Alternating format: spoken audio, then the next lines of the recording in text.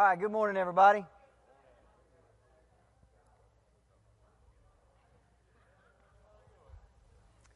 If you've got your Bibles this morning and you want to follow along, Genesis chapter 8.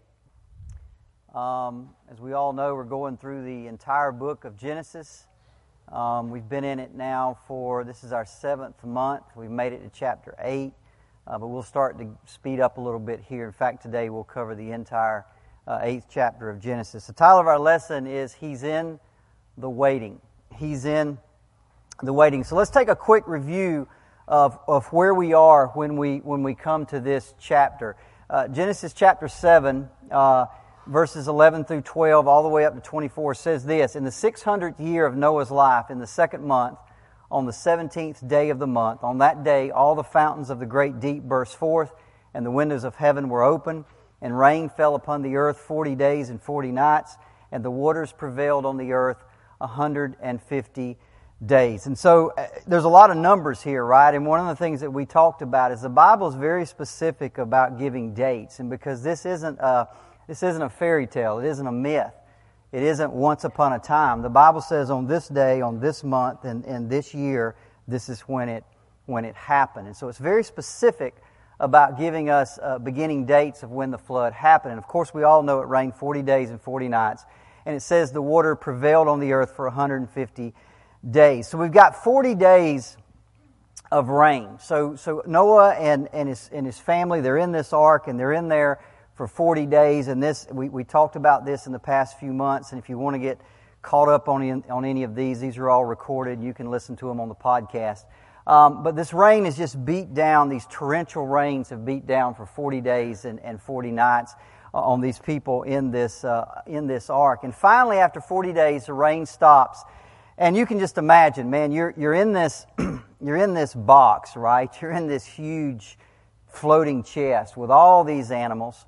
The rain has stopped. You can hear the water outside. But you got to imagine the stench has got to be terrible. Right, just the animals. We talked about. They got to deal with all the animal waste and all of that. The work is hard. All these animals have to be fed. They have to be taken care of. The monotony, day after day after day after day, has got to be terrible. And it's only been 40 days. By the way, they don't know it at this point, but they've got a year ahead of them, and they've only made it in just a little over a month. So 40 days come to an end and the rain stops. Now, if you're Noah, wouldn't you expect to hear from God? If I'm in it rains, all of a sudden the rain stops. You said, okay, this is it. God's fixing to speak to me. God's going to tell us what we need to do. But if God spoke to Noah, the Bible says nothing about it. As far as we know, God doesn't say a single thing. And so those 40 days drag on, and it turns into more days and more weeks and more months, and the only thing that Noah can do is wait. That's all he can do. He can't just open the door and get out. He's stuck in this thing. He's not hearing from God, and he's just waiting. So here we are. We got 40 days of rain. We know we've got another 110 days of when they're just floating around, and there's no signs of dry ground. God's not saying anything. They're just in there. Now, this is 5 months, guys. This isn't 5 days or 5 hours. This is 5 months where you got no idea where you are. You got no idea when this is going to end. You got no idea. God's not saying anything. He is absolutely silent. Now, I'm always asking questions, and I want to know, what do you think was on their mind when they're in this dark, smelly ark with all this work, and they're not hearing from God? They don't know how long are they going to be in there? 2 years? Are they going to be in there a year? Are they going to be in there 3 more days? 3 more? They don't know, right? So what do you think they were thinking during this 5 months? Now remember, we say this often, Noah's just a man. He's not a superman. He thought the way we thought. He doubted the way we have doubts. He fears. He feared the way we have fears. He sins the way we sin. He's just a man.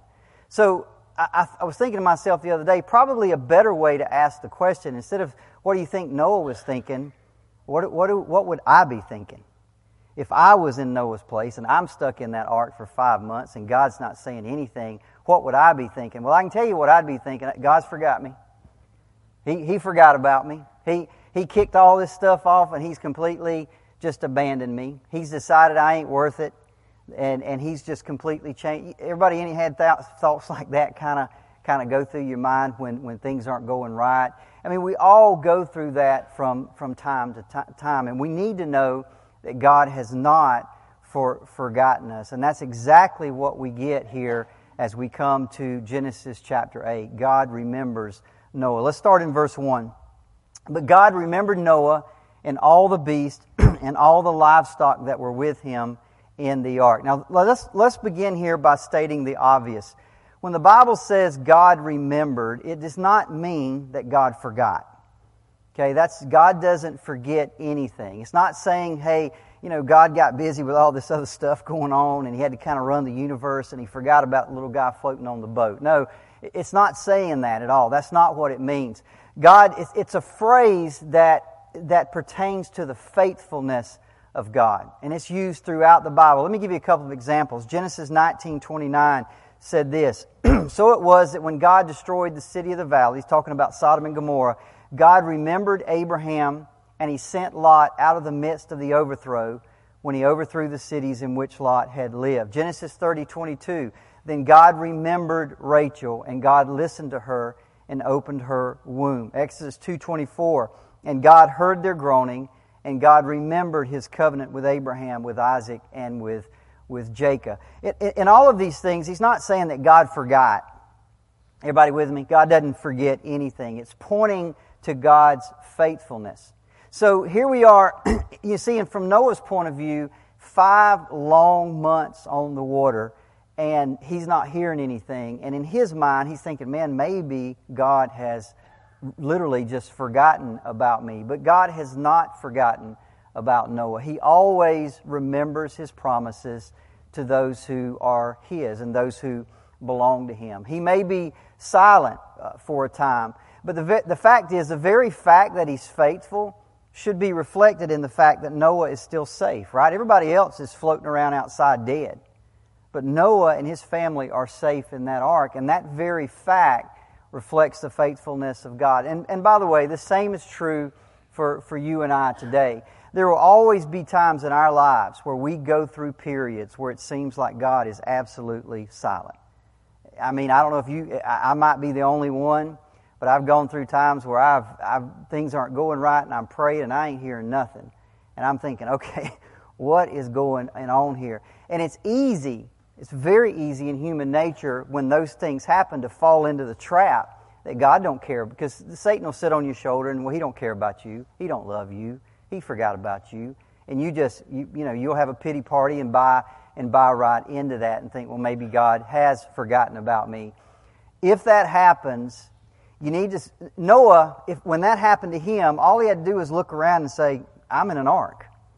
I'm safe when everybody else is dead. For us, it's the same. All we have to do when we start thinking that way is stop and think, I'm saved by the blood of Jesus Christ right now. I may not be hearing from God. God may be silent in my life, but the fact is, I have put my faith in Jesus Christ, and I have been saved by grace. You see, the fact that Noah was in that ark wasn't based on anything he did. In fact, Genesis 6:8 says Noah found grace in the eyes of God. And the fact that we are saved by the blood of Jesus Christ, Ephesians 2 tells us it's also by grace.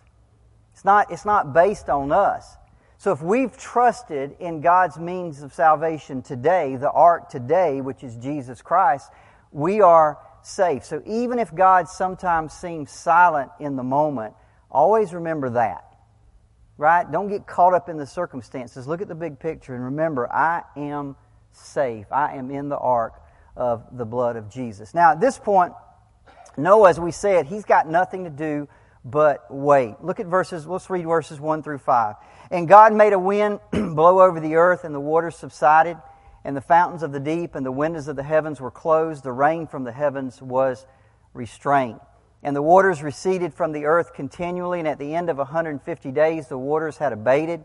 And in the 7th month, on the 17th day of the month, the ark came to rest on the mountains of Ararat. By the way, they're always looking for the ark on Mount Ararat, right? If you've ever read any of that, the Bible doesn't say that it came to rest on Mount Ararat. It says it came to rest on what? The mountains of Ararat. If you go over there today, it's a mountain. It's multiple mountains. We don't know which one it came to rest on. It might be Mount Ararat, which is the highest one, which makes sense. But the Bible just says the mountains of Ararat. And the waters continued to abate until the 10th month. And in the 10th month, on the first day of the month, the tops of the mountain were seen. So let's look at our timeline. Here we are in the 7th month. On the first day of the month, exactly 150 days have gone by, and the ark stops. Now remember, the water was 15 cubits, which is basically about 22 and a half feet above the top of the mountains. So it had come down enough where the ark actually stops on one of them, but you still can't see the mountains. Everybody with me? The mountains it was enough underwater where it stopped, but you couldn't see them. So now it goes on to the 10th month, the first day of the month, which is 74 days later. Now the mountains appear. So all this time is going by. So at 150 days, the ark stops.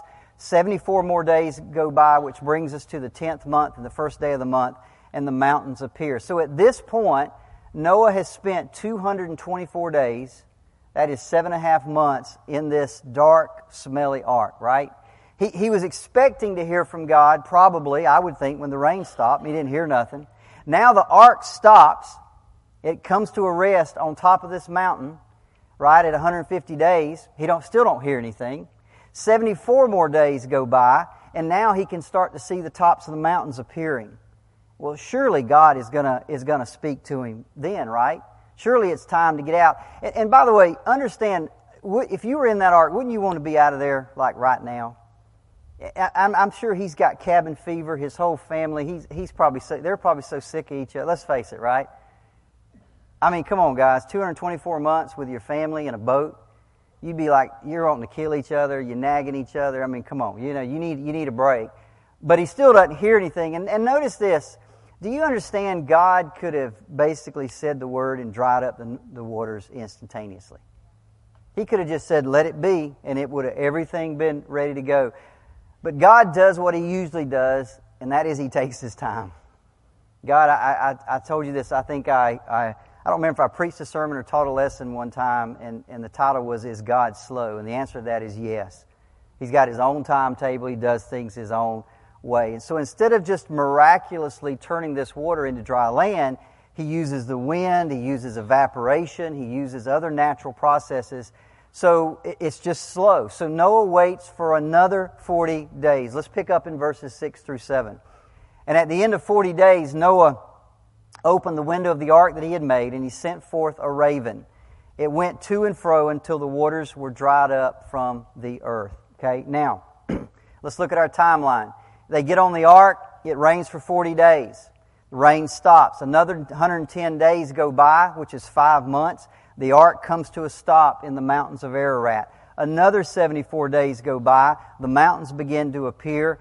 He waits another 40 days, and he sends out a raven. Now, to me, this is one of the great mysteries of the Bible. I have no clue why he would send out a raven. No clue. You see, ravens feed on carrion or dead animals, right? They're not like a dove. They're not vegetarians. They will feed on dead animals.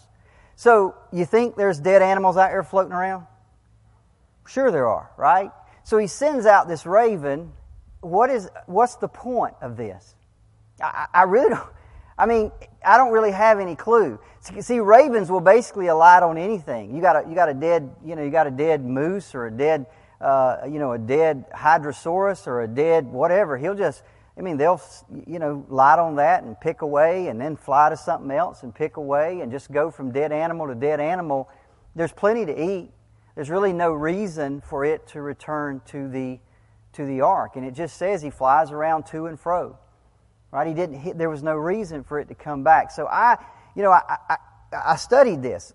I'm looking for answers. Why? Why would he send out the raven? What was the point of sending out the raven? Now, I'm going to chase a rabbit real quickly for just a second here.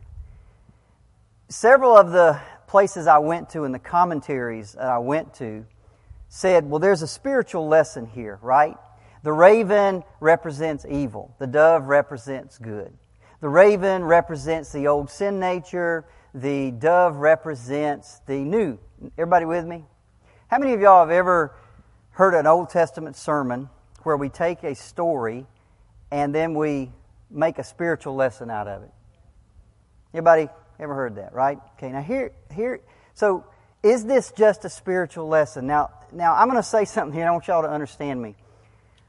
When I go through the Bible and I teach the Bible, it's easy to take something like the raven and say, well, raven represents evil, or raven. But here's the problem with that. If you can take something in the Bible and assign a meaning to it, then I can assign any meaning to it. Are you with me?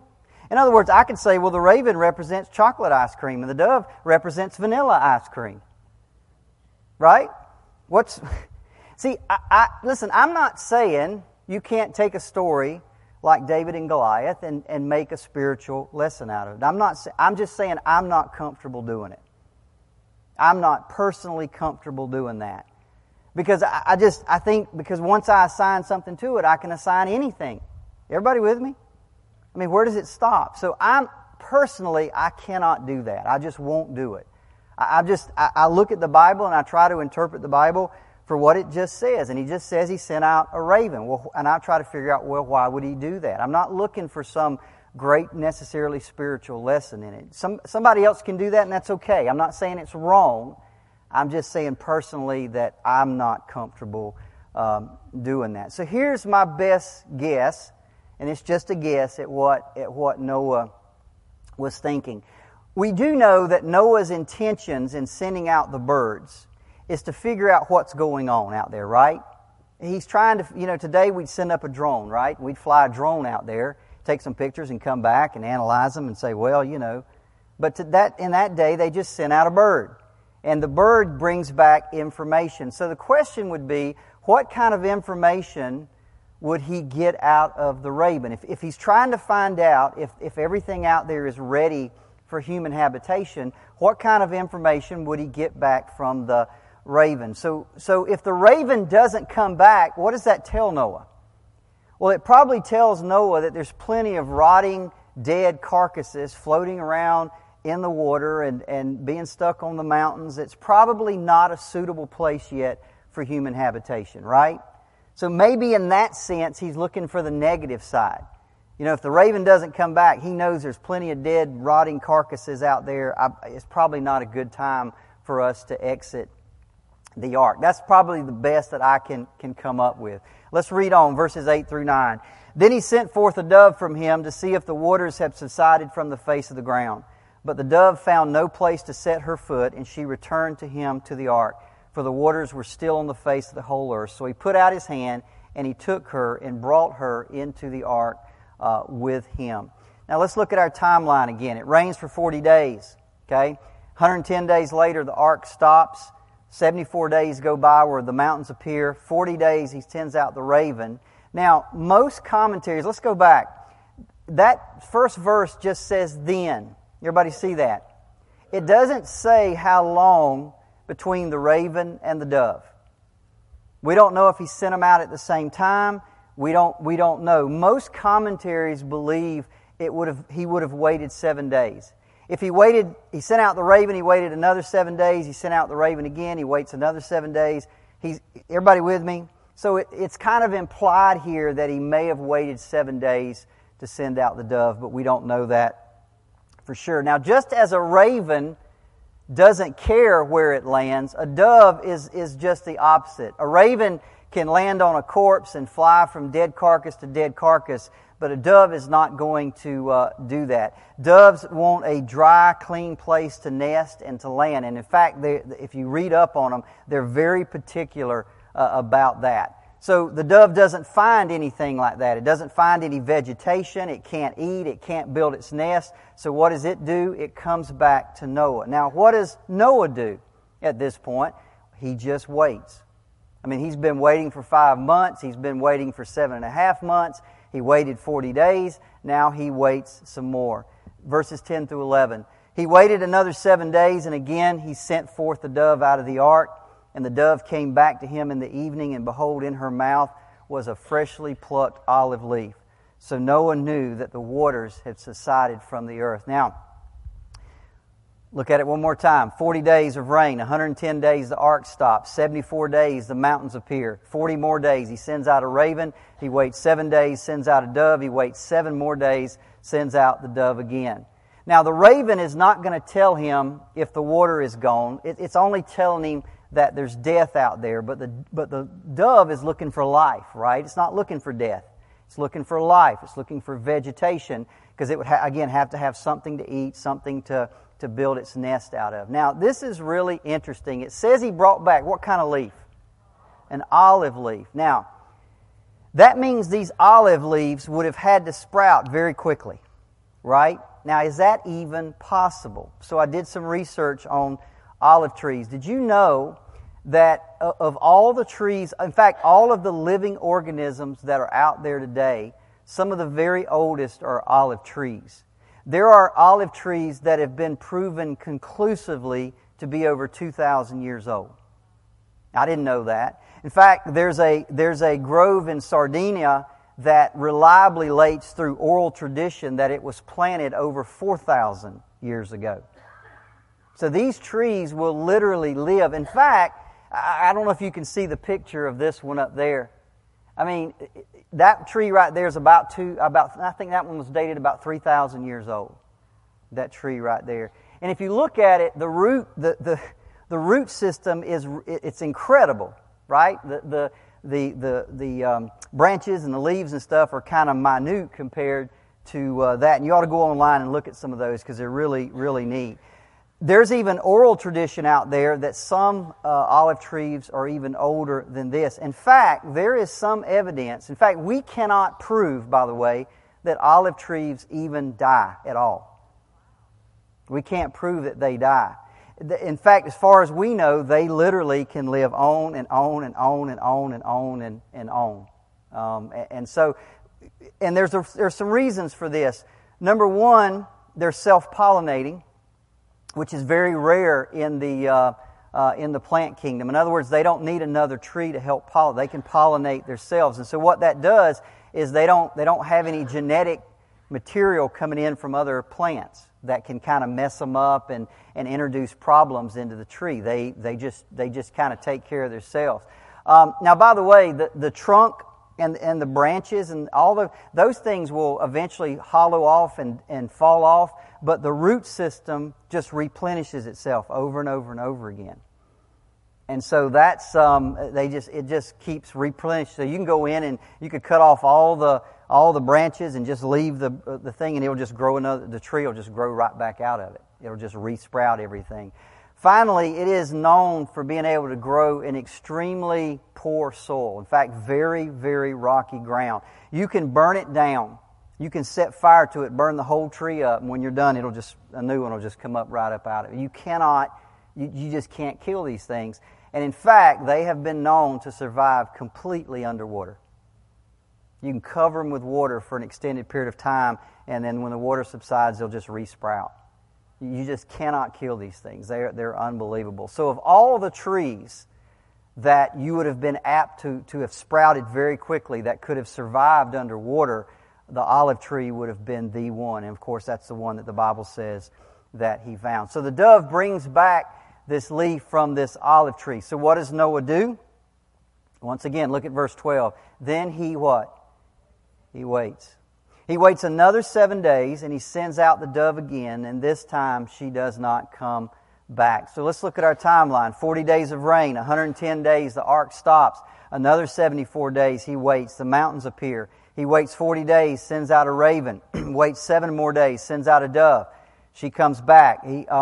7 more days, she comes back with an olive leaf. He waits 7 more days, sends her out again, and this time she doesn't come back. Now, this all started on the 17th day of the second month when Noah was 600 years old. Now, if you do the math with those days, we are now at the second day of the 12th month. So at this point, they have been in this ark for 285 days. That is 9.5 months. And at this point, Noah figures it's safe to go out. Everybody with me? The dove doesn't come back. There's vegetation sprouting. It's probably a good time to go out. So what does Noah do? Absolutely nothing. Absolutely nothing. He just continues to wait. In fact, he waits 29 more days go by. Look at verse 13. In the 601st year, in the first month, in the first day of the month, the waters were dried off the earth, and Noah removed the covering of the ark, and he looked, and behold, the face of the ground was dry. Okay? Now, we're at 314 days. Okay? Actually, that's more than 10 and a half months. I don't know why I've got that. At this point, Noah he can see with his own eyes, right? They've removed the covering. They look all around, and they can see the ground is dry. It is time, surely, it's time to get out, right? Time to get out of the ark. Not yet. He waits another 56 days. Genesis 8:14. In the second month, on the 27th day of the month, the earth had dried out. We are now at 370 days and counting. It is over 1 year since they entered the ark. Ground's dry. It's time to go, right? But he just keeps waiting. Now here's the question. What in the world is he waiting for? Look at verse 15 to 17. Then God spoke. Then God said to Noah, it's time.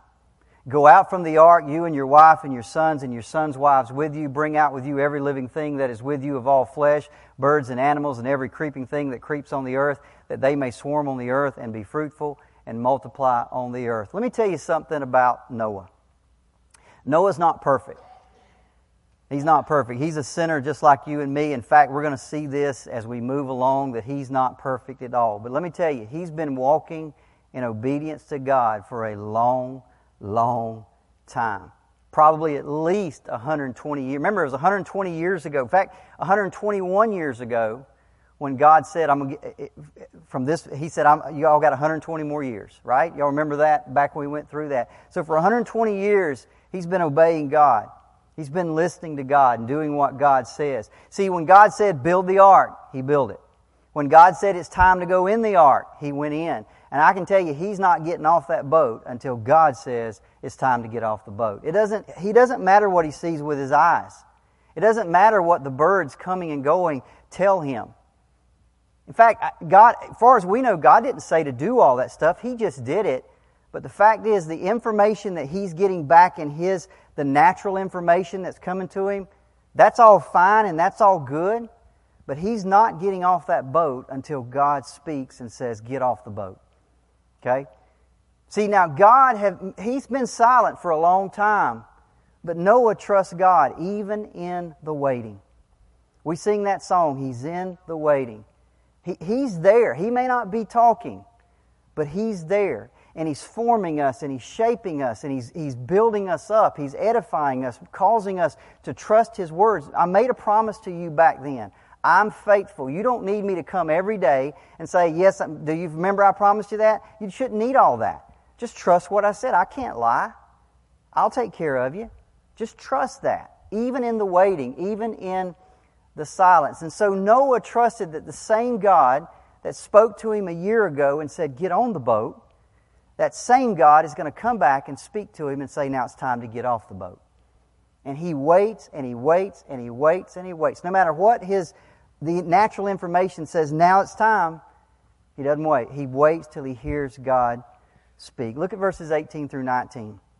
So Noah went out, and his sons and his wife and his sons' wives with him. Every beast, every creeping thing, and every bird, everything that moves on the earth went out by families from the ark. Just as a reminder, by the way, they step off the ark into a completely different world that existed before.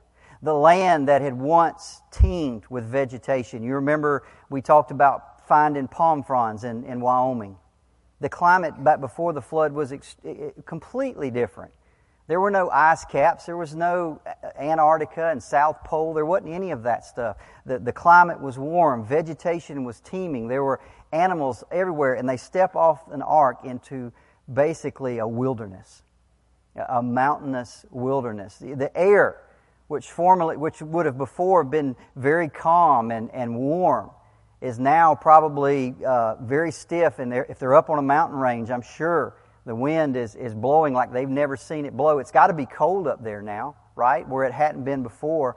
And so they step off into an environment completely different from the one that they left. Now, we saw at the beginning that God remembered Noah, right? Now, at the end of the chapter, what we're going to see is that Noah remembers God. I want you to put yourself in Noah's shoes for 1 second. You've been on an ark for a year, okay? All these animals, again, the stench, the monotony, the waiting, all this stuff has been going on. You're finally told, get off the ark. Food supplies are probably running low, right? You got to build a shelter for your family. There's all these things that need to be done, because there's always plenty that needs to be done.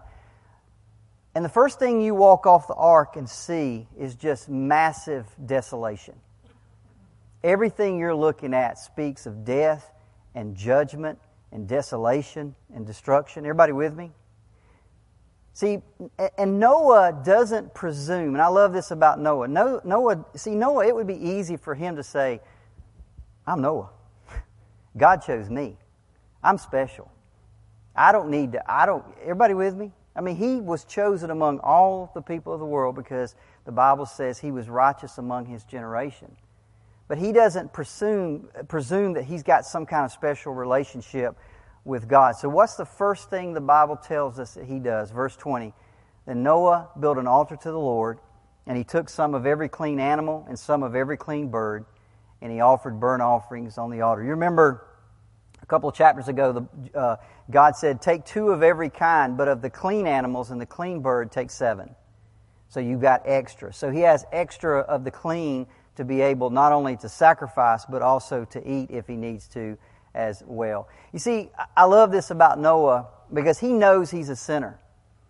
He still understands that the only way that you approach God is through a blood sacrifice. He still knows that. He understands that. And that is exactly what he does. By the way, in addition, his sacrifice is also an expression of his thanks for God saving him.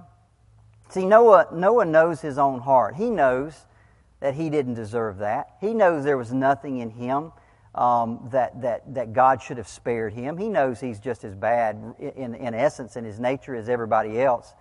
So he expresses his thanks to God with this sacrifice. Now, again, as I'm going through this, I'm looking for applications. How does this apply to me? Well, if we are Christians, then our ark is Jesus Christ, is it not? He is our salvation. And God wants us to reflect on that salvation. Okay? He wants us to, in fact, Hebrews 13:15 says this, continually offer up a sacrifice of praise to God. That is the fruit of the lips that give thanks to His name. Today, we don't have to sacrifice an animal to give thanks to God. Now we just do it with our mouth. And the Bible says that we are to do that continually. We ought to remember what He's done for us.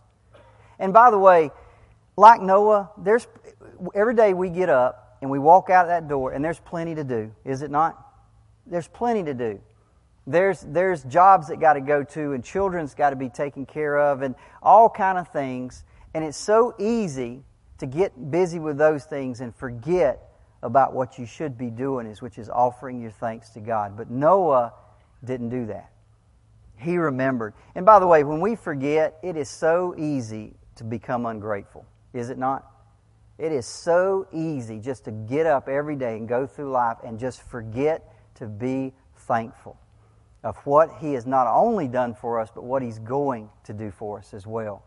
So we can't do that. Like Noah, the first thing he did when he walked out that door, as far as we know, is he built an altar and he offered thanks to God.